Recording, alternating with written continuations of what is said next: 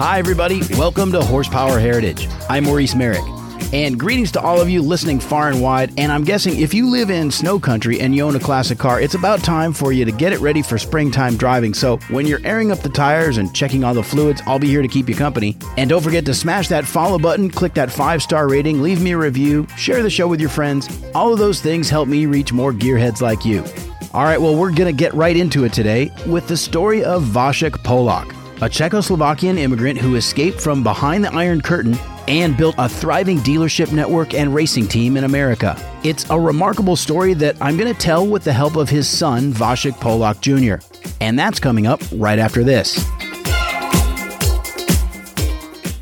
Hey guys, let me tell you what's new at Model Citizen Diecast. First, there's the incredible Mercedes-Benz 300 SL Roadster in 1/18 scale, and it even comes with fitted luggage. Then there's the 1995 Lamborghini Diablo SE30 Jota in metallic purple. These are extremely limited edition scale models, so reserve yours now at modelcitizendiecast.com. And my listeners get 10% off with the promo code HERITAGE at checkout. From race cars to street cars and everything in between, it's Model Citizen Diecast. Because your inner child still wants to play with cars.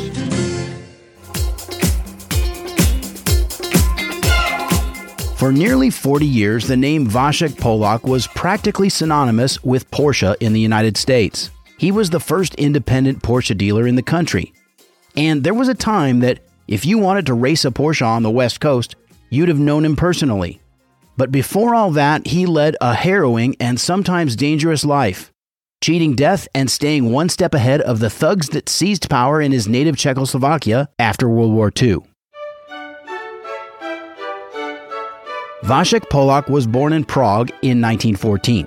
His father was a government minister, and he expected his son to follow the same sensible career path. Well, he was quite a colorful person. That's the voice of Vasek Polak Jr. His father was a minister of interior. And he wanted his son to follow the father's steps, even though he wasn't the eldest son, he was the youngest son. But Vasek knew he wasn't built for office work or taking orders from a long line of superiors. And he said to me, I said to myself, never. This will never be what I want to do. He was a restless maverick who started racing motorcycles in his teens, and he was interested in all sorts of mechanical things. His father helped him get a job at the Praga Company, which was basically the General Motors of Czechoslovakia. They made everything from motorcycles and buses to luxury cars and even airplanes. It was not really what he wanted to do. He wanted to discourage him from doing this. And so he rang up the head of a Praga factory and said, I need the most rotten job you can have for my son to discourage him from doing this. And he said, send him over. I'll give him the most rotten job I know. So he became an apprentice in the foundry, casting engine blocks and other parts for commercial trucks. It might as well have been Dante's Inferno, pouring molten iron into sand casting molds. When they saw that he's not going to quit, the director said, you can go and look how the gearboxes are put together. So he had been transferred from this little hell to a little bit nicer place. He was now learning to assemble industrial gearboxes, but there was just one problem. The shop foreman had a nasty temper. One time when they were working on this gearbox for like a week and they were completely done with the gearbox, and he said, I need some cutter pins. And he was afraid of this guy. He brings the cutter pins and he's giving it to him, and the guy doesn't put a hand underneath, and when he lets go, the cutter pin box falls into the gearbox. And he knew that he is going to have to run for his life because this guy is going to kill him. And he said, I was running through the shop and suddenly this hammer came flying by me. The guy threw a hammer at him. So he had some really interesting beginning. But he had bigger ideas. He started a machine shop. He was doing all kinds of stuff. Then he had an idea to go back to the factory and talk to the headman and said, what would it be that I can help you the most and help myself as well? And he said, the biggest problem we have is with crankshafts. We have this very fancy Italian machine that grinds crankshafts And they were incredibly busy at the time. And he said, this is our biggest block. And he said, what about if I would get a machine like you? There was only one in the entire Czechoslovakia. And you give me all the business. And he goes, done. So suddenly this glorious machine arrives. He was a pretty clever guy. That's what basically boils down to. It was a prosperous business. But after years of tension with Nazi Germany, a region of Czechoslovakia known as the Sudetenland was annexed by Hitler in October of 1938. The following March, the government in Prague simply gave up, and the entire country fell under Hitler's control. And the man in charge of the occupation was none other than SS Obergruppenführer Reinhard Heydrich. He was assigned by Hitler to Prague to be basically like a governor of Bohemia. Heydrich was the primary architect of the Holocaust, and his treatment of the Czechs earned him a nickname, the Butcher of Prague. But the resistance fought with determination, and even succeeded in assassinating Heydrich. He was driving everywhere in open Mercedes-Benz, and when he was coming back, there's a very tight turn, and they were waiting for him, and they threw a grenade and it didn't explode. So then they killed him with machine guns, but as a retaliation, it was a little village called Lidice. They arrived to Lidice and killed everybody, just wiped it out from the face of the earth, like the village never existed. In the closing days of the war, as Patton's Third Army approached from the west and the Soviet Red Army bore down from the east, the Czechs battled surrounded German forces. In Prague, the Germans had wired all the bridges along the Vltava River to explode. Somehow the underground found out about it. My father and Captain Engler, who was the military officer, and he was very highly trained in deactivating bombs and whatever. They decided that they're going to go and try to deactivate all of this. And so my father was driving to the places, and the fellow would climb underneath the bridges and cut the wires. But there were German armored units guarding the far side of the riverbank, and their vehicle took fire. And he got shot, and it came out in the back, missed his heart. He was laying in a hospital, and the doctor said, he has a lot of blood clots inside of him. If he moves, it will be over. And apparently my father is saying, I am all okay. Why don't you just get me out of here? I need to go back to my place. So, he survived it, obviously. When the war ended, Vasek returned to work in his machine shop. In the next few years, though, the country was gripped by internal political struggle and the Communist Party took control. After the war, things were changing, and the big Praga factory got run over by the people that the commies appointed. It really didn't matter whether you knew anything about it. They looked at who had been the longest in the Communist Party, and that guy got the president's job. It didn't matter whether he knew anything about it, right? That's how they operate. So one of the friends decided, okay, we need to penetrate this thing that is going on. So I'm going to become a communist. So they all laughed, but suddenly realized, that's a good way to find out what's next. And he said, one day, the guy that was the spy, so to speak, comes in and he said, Vasek, you are next. And he goes, what do you mean? And he said, well, they confiscated all the important, huge things, and you are next.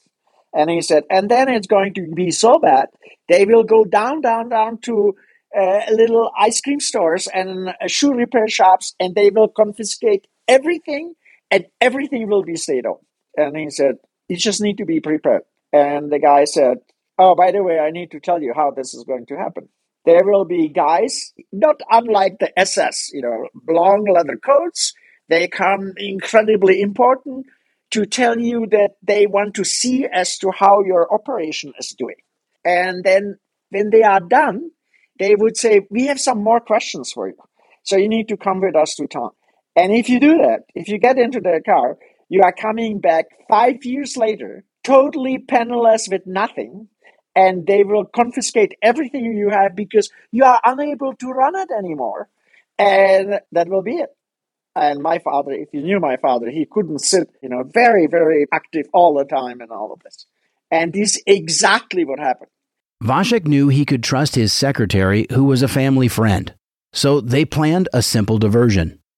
Suddenly, these fancy cars outside and all these guys come in and they were walking through the factory and they get to the very end and he knew what was happening. The secretary knew what was happening. The announcement on the intercom, you need to come and sign this just 1 minute or two. So he excuses himself and walks back to the office, comes out, sits in her car and disappears. But what he didn't know is that he wouldn't see his family again for 16 years. I was 1 year old and I crossed the kitchen for the first time on my own feet the day he left. Vasek made his way to the Polish border. No one would suspect that he would escape one communist country for another. And then he carefully moved toward Germany and freedom. There was one problem. Getting to the German border was tricky, but through a friend he was able to get a job harvesting timber in the forest along the German frontier, under the suspicious and watchful eye of Polish border guards. Under this cover, it might give him the best chance to slip away.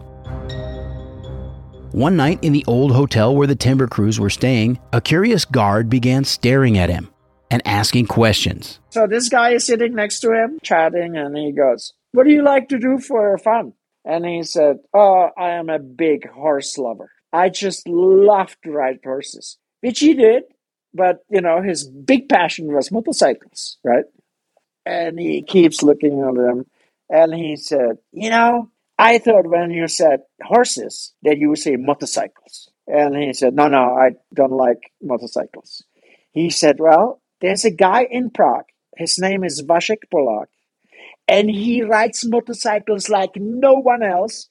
I am an enormous fan of him. You can be his brother or, you look just like him. The father was like, somebody just came and stuck a knife in him. That night, Vasek slipped into the darkness and made his way through the forest. He said every step was like exploding grenades, all these little twigs and all this stuff. And he would very carefully keep on going. And he said, I could not believe that I made it. He had nightmares after this. He said, I had come to the bottom of a sand pit and I was trying to get out of the sand pit.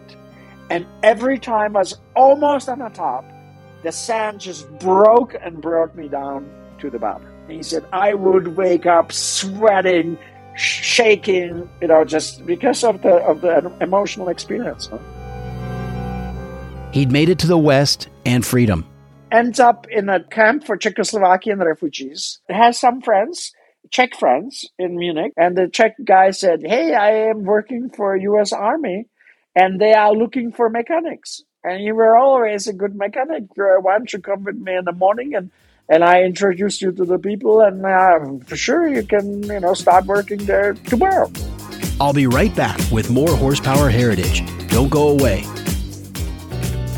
Hi everyone, I want to take a minute to tell you about Drive Toward a Cure, which is bringing cars and camaraderie together to benefit Parkinson's disease research and patient care. And here's how it works. They've got local events from coast to coast, like track days, road rallies, and even premium multi-day touring adventures. And there's even a car club challenge. It's a way for members of the car community to leverage their mutual passion to help a great cause. So if you want to get involved in an event near you or even help organize an event, you can find everything you need at drivetowardacure.org or on Instagram at drivetowardacure. And April is Parkinson's Awareness Month, so it's a perfect opportunity for you to become part of Drive Toward a Cure.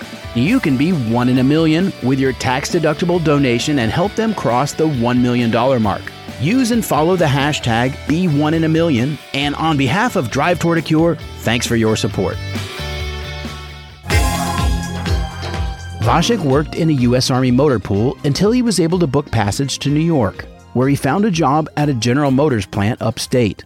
But it was low-skill assembly work, and he was instantly bored.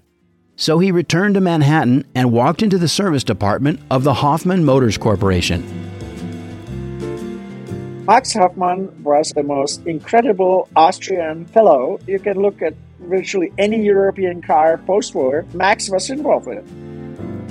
Max Hoffman had been a racing driver and a successful Vienna car dealer, but fled to New York amid the growing anti-Semitism in 1938. In 1948, he became the sole U.S. importer for Jaguar cars, just as the fabulous XK120 was released. His New York dealership soon became the headquarters of an automotive empire, selling Mercedes-Benz, Alfa Romeo, BMW, Volkswagen, and Porsche. Hoffman was responsible for convincing Mercedes to build the 300 SL Gullwing and for getting Porsche to build the 356 Speedster. He's even the man who designed the Porsche Crest. Clearly, Hoffman was the place to be. So he went into Max Hoffman's repair shop, and it was a German guy that ran it. And the guy said, come back in a week. And he goes, no. I need a job now. Give me anything you have just to prove you that I can do it. He goes, okay, there's a Volkswagen over there, and there's something wrong with the gearbox. Would you take the engine out? So when the gearbox man comes tomorrow, he can have an easier time to find out what's wrong and all of this. So father, being pretty clever, he dragged the engine to the wash rack, spotlessly cleaned it, and brought it back. And he said, I know what's wrong with the gearbox, and I can fix it. And he said, what do you mean? He said, well, before I took the engine out, I tried the gearbox, how it worked, and found out that it won't shift. There were known defects at the time with the fork that moved the gears or the synchron rings. So he said, let me take the gearbox out and open it up, and then you can come and see whether I'm right. And it was sure enough. The fork was broken. So he fixed it, put it all back together, and he went to the guy and he said, maybe you should go and drive it around to see whether everything functions right. And they were driving around, and he leaned over and he said, by the way, you are hired. He proved to be an excellent mechanic and began tuning racing cars on the side. And he was particularly skilled with Porsche's 4-cam racing engine. Max was importing Spiders, Porsche Spiders, when the Spider became available, and a lot of people were racing the Speedsters. And when this new car came about, all of those that could have one immediately switched. The only problem was that the Spider had a very special engine in it with brilliant design that utilized no chains. It was all shafts and gears and all this stuff. It was incredibly complicated. Therefore, also, it was incredibly expensive. It was designed by Ernst Furman, who had joined Porsche in its early days. The company's pushrod 4-cylinders were showing their limits by the early 50s, so Furman was tasked with designing a new racing engine. And he was able to come up with the overhead cam design in an incredible 6 months' time. The twin-plug 1500cc 4-cam could rev to 8,000 RPM, it made 110 horsepower, and it was an instant success in competition. In the mid-50s, the American sports car racing scene was hot and heavy, and in July 1956 at the races in Beverly, Massachusetts, Vasek met a driver named Jack McAfee. Jack comes from California with his Spider and has some problems with it. And so he's kind of really quite surprised because, he makes the trip all the way across America, and now the car is not running well. But somebody said, hey, there's this Czechoslovakian guy from Max Hoffman down the pit lane. You should go see him and see what he can help you with it. So Jack comes out and taps my father on the shoulder, and he explains to him what is not doing right. Father does whatever he does to it. Jack comes back completely elated. He said, the car never ran like this ever before. And there are so many cars in California that you should just come with me to California. And of course, that was all that Father wanted. Vasek didn't wait long to follow his advice. So he is ready to proceed. And he is like 3 more days in New York. He goes to say goodbye to Max Hoffman. And Max says, hey, Vasek, with all the money that you have saved, why don't you buy Karmann Ghia from me? I sell it to you at my price as a thank you for all what you have done for me and all the Porsche people in the East that were racing the cars. Because when you take it to California, you can sell it for considerably more. So Father calculated that instantly. And I think it was like $1,500 difference, which at the time was a huge money because, he basically sold it to him for 2/3 what it would have been worth in California. And since every penny counted for him, he said yes. He loaded up his Volkswagen bus, and with a brand new Karmann Ghia in tow, he set out for California. After a long cross-country trip, including a stop in Las Vegas, Vasek came to the end of Route 66, the Santa Monica Pier. He comes to the end, and there's the Pacific Ocean. And he just can't believe how lucky he is. He looks to Malibu and sees very few little lights over there. He looks to Santa Monica, sees lots of lights over there. He said, more business that way. Makes a left turn and keeps on going until he hits Lincoln Boulevard. Comes to Manhattan Beach, and he comes to the red light, and he is completely mesmerized with this beautiful South Bay with the full moon on it. It's like midnight or so by the time they are there. And he says, okay, this is it. Within days, he rented a building. It had an address that must have carried some good luck. 356 South Sepulveda Boulevard. Suddenly people find out he's in California, those that knew, and those that didn't know learned shortly thereafter. And he said, I opened up, had no overhead, and he said, there are Porsche cars lined up on both sides of the street. The new shop was immediately busy, servicing 356s and the new 550 Spider. And Vasek was also able to sell cars from a small showroom. Wealthy California sportsman John Edgar was a fixture in sports car racing, running MGs and then a number of Ferraris, but also Porsches at the suggestion of Jack McAfee. John Edgar's son William recalls that Vasek was, quote, the best four-cam mechanic imaginable. Vasek was the only one known who could take down a four-cam 550 engine and have it back together and running in a matter of hours, not days. As his reputation and clientele grew, so too did the shop. And in 1959, he became the first standalone Porsche dealer in the United States. It started in Zuffenhausen through the people there, convincing Max Hoffmann that there should be somebody in California, since at the time, half of the Porsche cars were sold in California. Max was the importer. And the distributor for California, Arizona, Utah, and Hawaii was also a very colorful Austrian, Johnny von Neumann. They were very friendly with Mrs. Piech, Porsche family lady that married this prominent lawyer in Vienna, and she did all the business stuff. And of course, Johnny was very friendly to my father too, because despite of the fact that he had two factory mechanics himself, when they were all done with it, he said, load it up and take it to Vasek. So I wanted to make sure that it runs as he would prepare it. So that was a pretty big endorsement. He had his own small racing operation, fielding a Type 718 RS60 Spider for the next several years. Meanwhile, the next step for Porsche was replacing the aging 356. That car came in 1963, known internally as the Type 901, with an air-cooled flat six. And it was sold to the public as, of course, the 911. Hans Metzger came as a young engineer to Porsche, and he was tasked with the design of the famous six-cylinder engine that then went into the 911.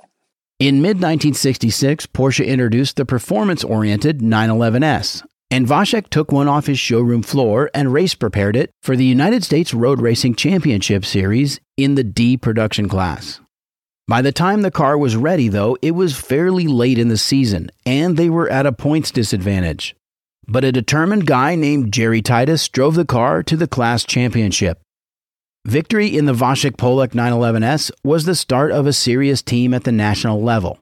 And based on that success, Porsche asked Vasek to join their factory team at the 12 Hours of Sebring the following year, attending to their Carrera 6s and the new 910, racing in the 2-liter class. Up to that time, the 910 had been set up for hill climbs in Europe, but this was a 12-hour endurance race on a road circuit, and a strong showing would do a lot for Porsche sales in North America. At Sebring, they took on the Big Four GTs and outlasted most of the 60-car field to take a class win, and the Porsches finished in 5 of the top 10 positions. Meanwhile, the dealership had outgrown the original building on Sepulveda Boulevard, so it moved south to a new location in Hermosa Beach. And if you want to imagine a perfect Southern California day in the mid-1960s, all you have to do is picture yourself sitting on the hood of your new 911, parked along the Strand in Hermosa, watching the sun go down. And in Vasek's personal life, a miracle happened. After requesting to emigrate to the United States every year since the early 50s, his wife, daughter, and Vasek Jr. were finally granted permission to leave Czechoslovakia. He always said to my mother, this will not last. This communism will not last. Maybe a year or so, I'm going to have to leave, but I'll be back. So nobody thought that this thing this atrocity, what they did to the Czech people, would last 40 years. 1964 about, the commies suddenly realized that they needed dollars and they needed some contact with the West. Things kind of started to improve. And every year you were allowed to do one letter a year that you want to emigrate out of Czechoslovakia. And every year we had applied for this. Your application was disapproved because of, addressed to my mother, your husband left Czechoslovakia illegally. And some signature from somebody that you never could recognize. There was apparently some old guy that stood up and said, I think what we should do is to just let them go. The old lady is getting old. The young ones will never be good communists anyway. We should just let them go. And they all voted for it. And how we found out was a really funny way. Suddenly my cousin went to the state saving institution, and the guy there was a big hockey fan. And my uncle was a very famous Czechoslovakian hockey trainer. And he goes, come over here. And he goes, be quiet. He goes into his office, turns on the radio like crazy, and he sits next to him and whispers to his ear, I have a good news for you. The friend of mine that sits on this board, we were having a discussion, and he said, would you believe we finally approved the Polak family to go to America? I think I was 18, so I didn't see him 17 years. Arriving in California was overwhelming after a life behind the Iron Curtain. Vasek Jr. worked for his father as a mechanic, and whenever possible, he went with him to the track. I would work in the shop, and there are all these German mechanics and all of this, and I would come, and I am trying to learn English, and I walk in, and I said, good evening, everybody, and they all laugh their heads, and they go, no, this is morning time. So it's good morning, everybody. That's how I learned. Then came military service in the Air Force and college at Cal Poly in San Luis Obispo, after which he would return to his father's side. One of the drivers that got his start with Polak was a guy from Fresno named Milt Minter. Milt Minter was working for us. He was an incredibly cool guy, and to realize how stratospherically he had risen, that he drove in Le Mans and did all kinds of stuff, because of the exposure that he got from father. He came to us to work for us as a mechanic. And father said, what can you do? And he goes, whatever you need. And so he gave him these meaningless jobs to begin with. Then we found out from somebody that came to say hello to him that, he was really great in driving Formula V or something. He was open wheeler. Father said, at dinner, he said, tell me more about this. And then during the dinner, he said, if you could give me an opportunity, I can show you what I can do. We went to a test with a brand new 911 we got from the factory. He was really quick, and father had a big smile on his face. So for the next race, father decided, okay, you're going to drive the car. The first race of the season was in the high desert north of Los Angeles at Willow Springs Raceway. And one of the cars they would compete against was the intriguing new Toyota 2000 GT. Shelby brought the Toyota, but Scooter Patrick drove the Toyota for Shelby. And they had a race like you wouldn't believe.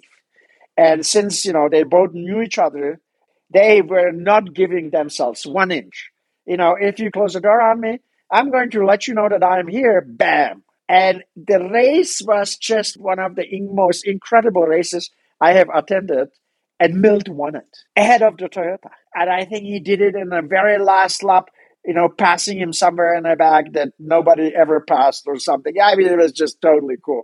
Otto Zipper was an Austrian immigrant and a Beverly Hills car dealer, and he sold Ferraris, Alfa Romeos, and BMWs. And like Vasek, he had his own racing team. And when all came back to the pits, Otto came by and said, if you're going to keep him, it will cost you a lot of money. And father and Otto, they admired each other, but not as much. In the business world, they were competitors. There was always a friction between father and Otto. And he said, Otto, don't worry about it, because you're not going to be paying for it. In 1969, Vasek hired a young German mechanic named Alvin Springer. He and I were like brothers. He was, beside father, he was the main man. He was basically what you would call chief mechanic. Like on this Carrera 6 that we made that looked like a 312 Ferrari, because father returns back from Europe. And he said, we're going to change the body. And then we went to runoffs to Atlanta, and we won the runoffs with the car. And by 1971, they were racing the mighty Porsche 917 in the Can-Am series. The 917 was a sports prototype developed for endurance racing, and specifically to give Porsche their first overall win at the 24 Hours of Le Mans. The car's mastermind was Hans Metzger, Porsche's director of motorsport, who designed an exotic flat 12-cylinder engine that proved to be not just powerful, but incredibly strong and reliable. In the Can-Am series, which had very few rules on construction and engine displacement, Porsche began to turbocharge the 12-cylinder. And a factory racing mechanic named Valentin Scheffer was their resident turbocharging specialist. There's a 16-cylinder that Hans made, trying to take advantage of this unlimited displacement. And when they run it on a dyno and got the numbers and all of this, it was the beginning of the turbo era. There was this 100% reliable, wonderful 917 engine by then. And they decided, hey, we can get more power out of the 12-cylinder turbocharged. So let's concentrate on that. And Valentin Schäfer, who was the main engine guy beside Hans Metzger, we met in 1967 in LA. I love him dearly. He was always incredibly friendly to me. And I remember Valentin flying into LA, and we had some nice evenings together. And he spent a lot of time at Goddard Air Research. Then they built up upon that, and the 917 turbocharged engine was pretty incredible. The regular one that in Le Mans ran, then it was developed to the point that it was very reliable and it could take additional, extra everything. Valentin always was funny because he says, Hans Metzger, he only drew it up, but then I had to order the parts. I had to make sure the parts were correct. I had to make sure that they fit together. I assembled them. I put the final engine on a dyno and then call Hans to see it come alive. But now, it's kind of funny because now that Hans is gone, Valentin is finally receiving the accolades that he should have always had. The 1973 Can-Am season was pretty well dominated by the 917s. There was Vasek's car driven by Jody Scheckter, and also Hurley Haywood driving for Brumos, as well as Mark Donohue driving for Roger Penske. 1973, when we were running the 917 with Jody Scheckter, I came with the idea of the little spoiler on the big wing. I saw Penske's having Goodyear on it. I said to father, why don't we have a Vasek Polak on? Because when the cars are following each other, you see nothing, but you can see Goodyear on Mark's car. So that was actually my idea. And there are pictures from Atlanta. There are 3 917s coming, and there's Jody right behind Mark. And the only thing you see is that the upper portion of the 917 wing where it says Vasek Polak. And I came up with the idea from seeing the Goodyear sign. Can-Am was canceled after the 1974 season, and Alvin Springer left Polak to co-found the famed Porsche high-performance tuning outfit known as Andial. Andial was the shop in America to do Porsche.